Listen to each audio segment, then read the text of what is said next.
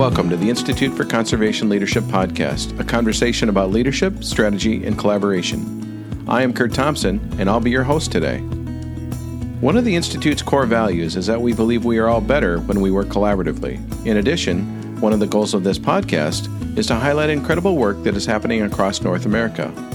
With that in mind, I am pleased to share a conversation that Cheryl Glazer and I had with Michael Reuter, Director of the Nature Conservancy's North American Water Program. We talked with Michael this past winter, shortly after he finished a keynote address at the winter gathering of the Delaware River Watershed Initiative near Philadelphia. He'll be talking with us about a huge collaborative effort within the Mississippi River Basin. During our conversation, we'll talk about the value of collaboration, what he's learned about collaboration, and why collaboration is important for our most complex issues. We started the conversation with him giving us a high-level overview of this large initiative and why it's important for our country. You know, our work in the America's Watershed Initiative is really focused on the Mississippi River Basin as a key geography, which of course touches 31 states, drains about 41% of the continental United States. It is also a platform for us to think about water issues at a national level. You know, how do we as a nation approach the management of our rivers and lakes? What are those issues? Things like infrastructure investment, water quality. How do we address those really complex problems that, in the case of the Mississippi, might arise in the upper watershed in places like Illinois and Iowa when it comes to certain issues related to water quality, but is expressed in Louisiana and off the coast, whether it's sediment reduction or nutrient increases and a host of other issues. And so we use the America's Watershed to build a dialogue around the river system and what are the challenges that we face today, what do we anticipate in the future, how do we, as a river basin, as a nation, and as a collection of states and communities, how do we address those issues? You gave a talk just earlier this morning, and in that conversation you talked about how this was really born out of a very collaborative approach in terms of people just sort of sitting down and starting this conversation. Could you just walk us through how this initiative actually started? Yeah. The America's Watershed Initiative, first of all, just stands on the shoulders of a lot of projects and conversations and initiatives that have taken place in the basin over many years. But it was around 2009 that the Nature Conservancy and the Corps of Engineers supported a study, really a set of interviews by the Meridian Institute to interview 50 of the leading stakeholders in the basin who represented all walks of life, all sectors that depend on the river, whether it's navigation or flood control or agriculture, the environment, recreation, and so forth. We interviewed the 50 leading stakeholders and asked them what their issues were for the river. And what came from that analysis and study was that people unanimously felt that they could not get what they wanted for the river and from the river anymore without working together, that the issues had become so interconnected that building alignment and connection between organizations was essential. They also felt that the institutions managing the river we needed to take a look at those institutions and think about how we as a nation and as a group of states and communities address or share ownership for the river. It sort of is an orphan. You know, the EPA called it an orphan in that it sits at the edges of so many states and so many different jurisdictions that no one is really in charge of the river itself. So in 2009, 117 organizations came together in St. Louis and talked about what they wanted and needed for the river.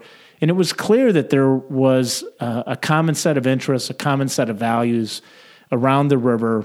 And that group of individuals asked the Nature Conservancy and the Corps of Engineers to form a steering committee, which was named America's Watershed Initiative. And that steering committee, again, was very diverse: flood control, agriculture, industry and commerce, and so forth.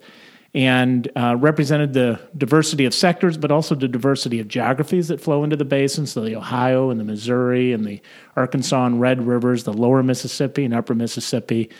And it began a process of, in this portion of the United States, to think about these issues together and to start trying to form a common agenda and a common set of goals and metrics to achieve that.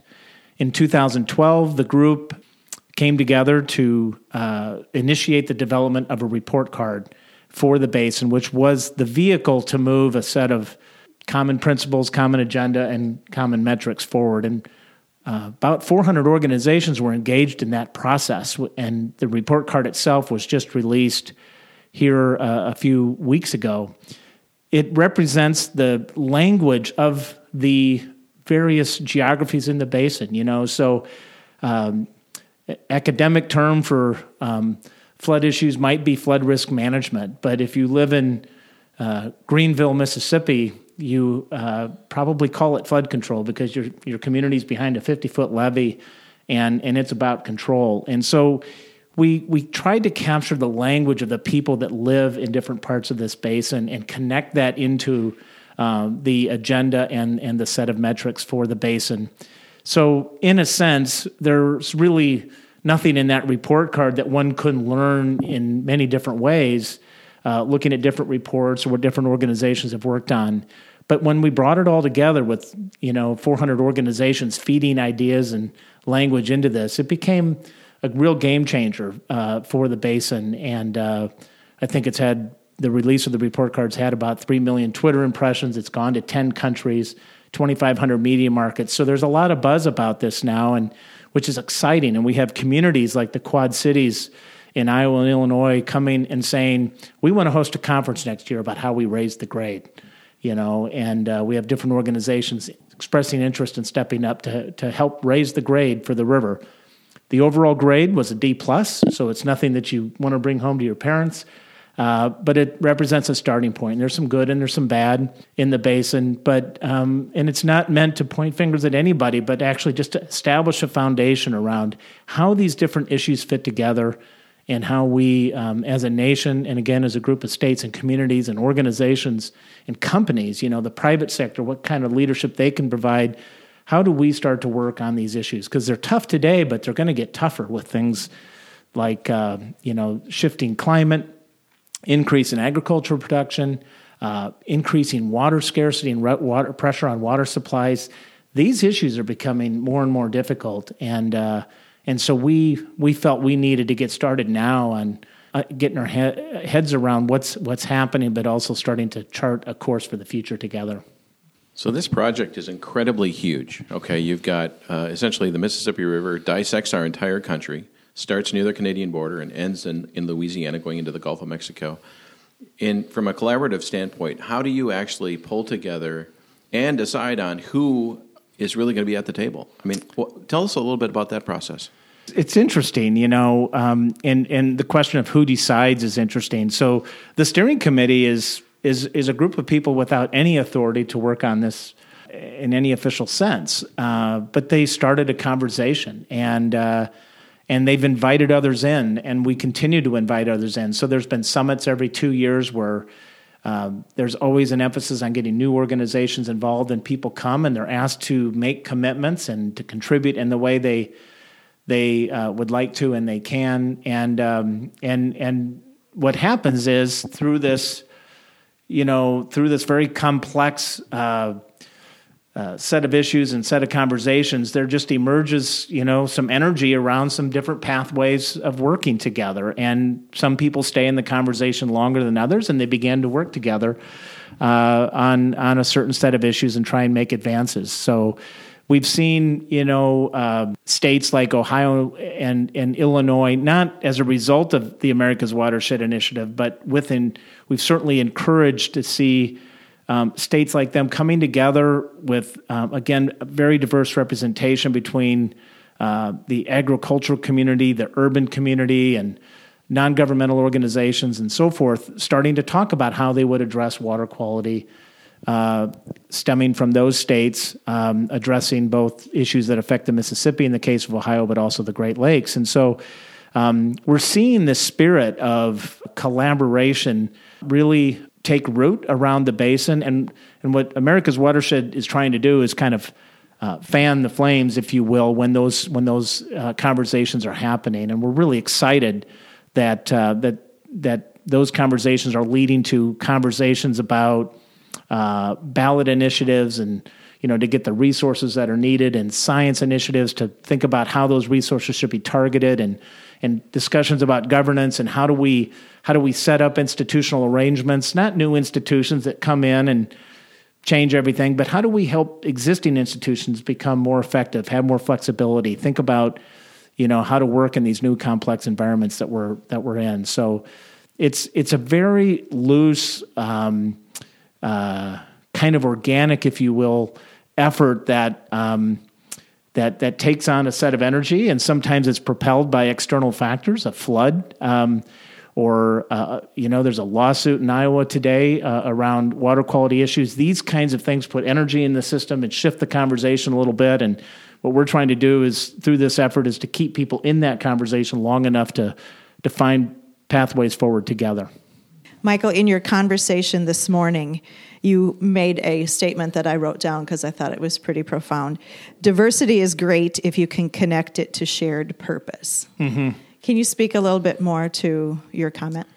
Yeah, so when there's high diversity and there's high trust, there's an opportunity for a lot of creativity and a lot of energy to solve a problem. But I think that we've all been in groups where there's a lot of diversity, but there's no keel underneath the conversation. There's no common direction, and so I think finding a way to establish shared purpose among organizations, the common agenda, and that's a little bit of what the report card represents for America's Watershed Initiative is people get hung up on methods. People get hung up on different ways of approaching these problems. But if we can start with the conversation around purpose and what we are for, what we're in for together, what we care about together, we're finding there's a lot of commonalities between, navigation companies, water supply companies, people that care about floods, and people that care about bald eagles and biodiversity. There's differences, to be sure.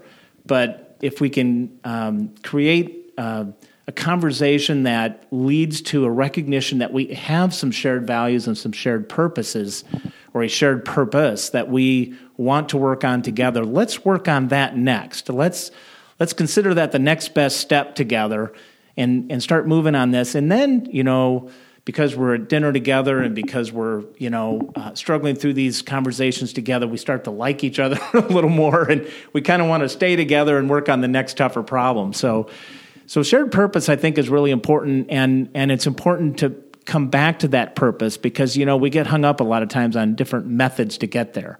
And that's where our different ways of working as an organization, our different biases based on where we grew up or what part of the watershed we live in might come into play. So when we start to get hung up on those things, how do we bring it back to purpose I think is something that's important.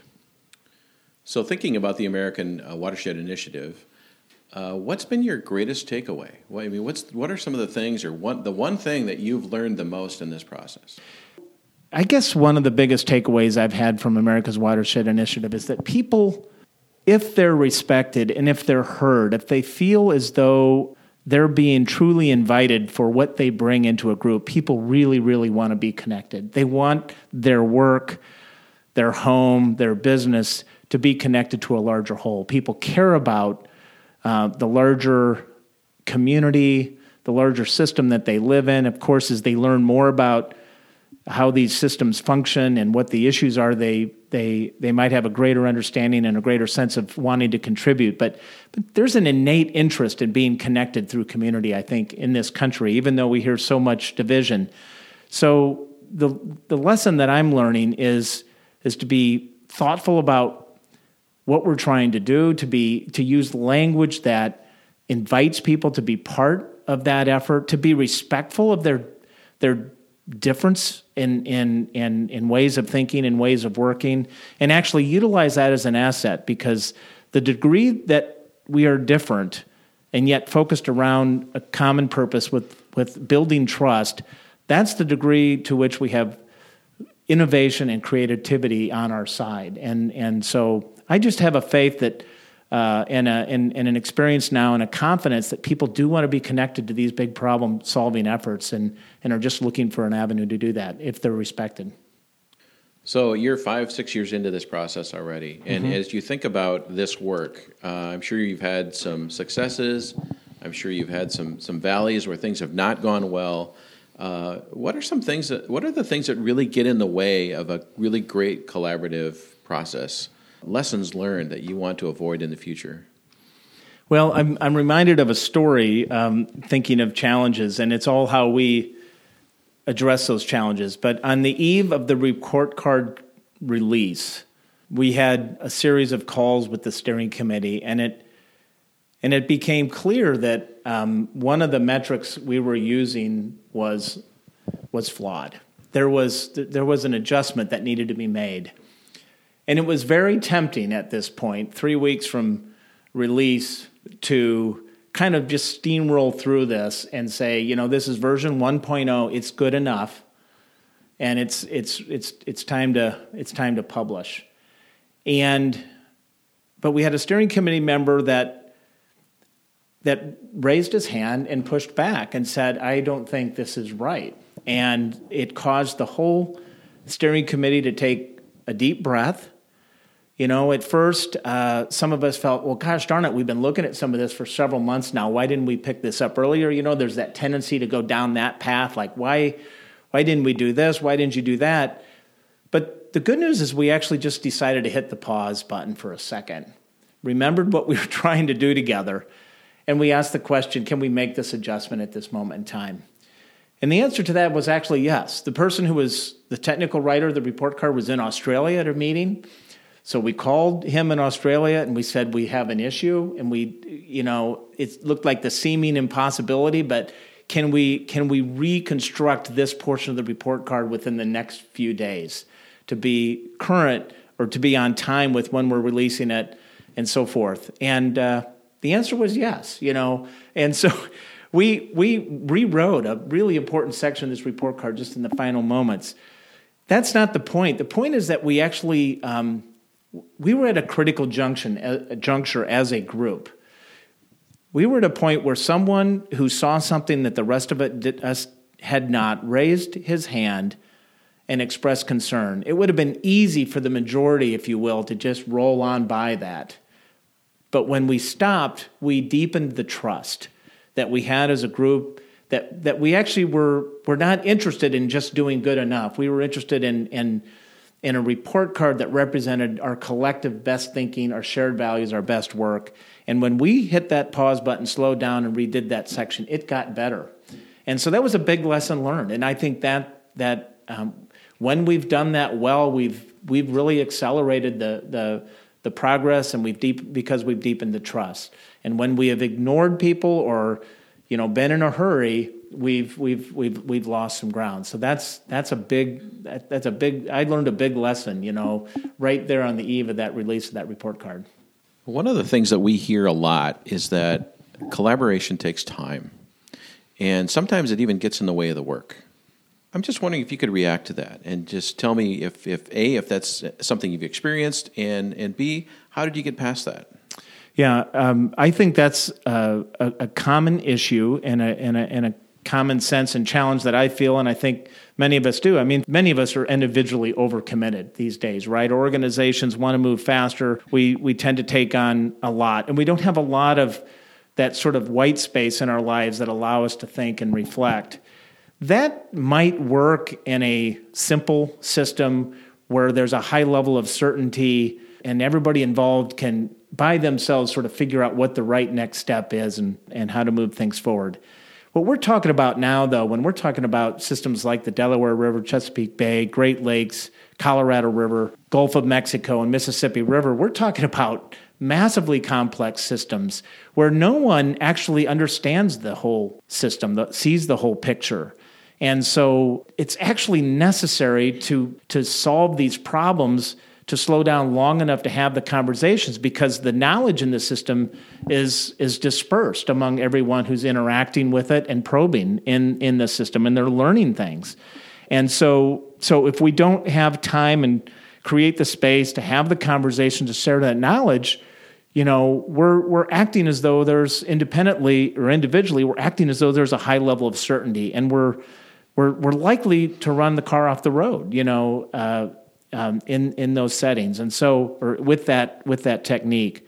So yes, it takes time, but I'm reminded again and again that when we slow down to have those conversations, we actually can not only work on better things, but we can see an acceleration. And I think we can look at watershed projects around the country where landowners got engaged and started to really own the project and share information. And there was an acceleration that followed that. So things then tended to progress. So these are theoretical ideas. These are hypotheses. It plays out differently in different places. But that's the promise that I think, first of all, I think that's the necessity of collaboration. And I think that's the promise that there is behind collaboration, particularly in complex systems. So in collaboration and leadership in general, we hear a lot about trust, and I've heard you speak to that. What do you see in the group of leaders that you're working with that helps us to identify qualities in leadership that help build collaboration more efficiently and in a faster way? It's a great question. So someone said to me the other day, and I mentioned it this morning, that the first step of leadership is actually being present with yourself and being present with the person you're speaking with. And this kind of collaboration probably doesn't happen without that. So the leaders that are doing this well are truly interested and curious about what other people think and what their experiences have been. They want to understand that, and they want to learn from that. So they want to stay in the conversation long enough to get that. And so that, I think, is a primary quality that we're seeing. People that are just curious about others, I think, are doing this really well. People that are also, I think we need leaders that are, open to adjusting, right? So we're in a complex system with a lot of collaboration. We're going to be making a lot of adjustments on the way. We're thinking of the best next step, but then when we take that step, we're going to learn something and we're going to make an adjustment. So we need leaders that are comfortable with ambiguity, that are comfortable.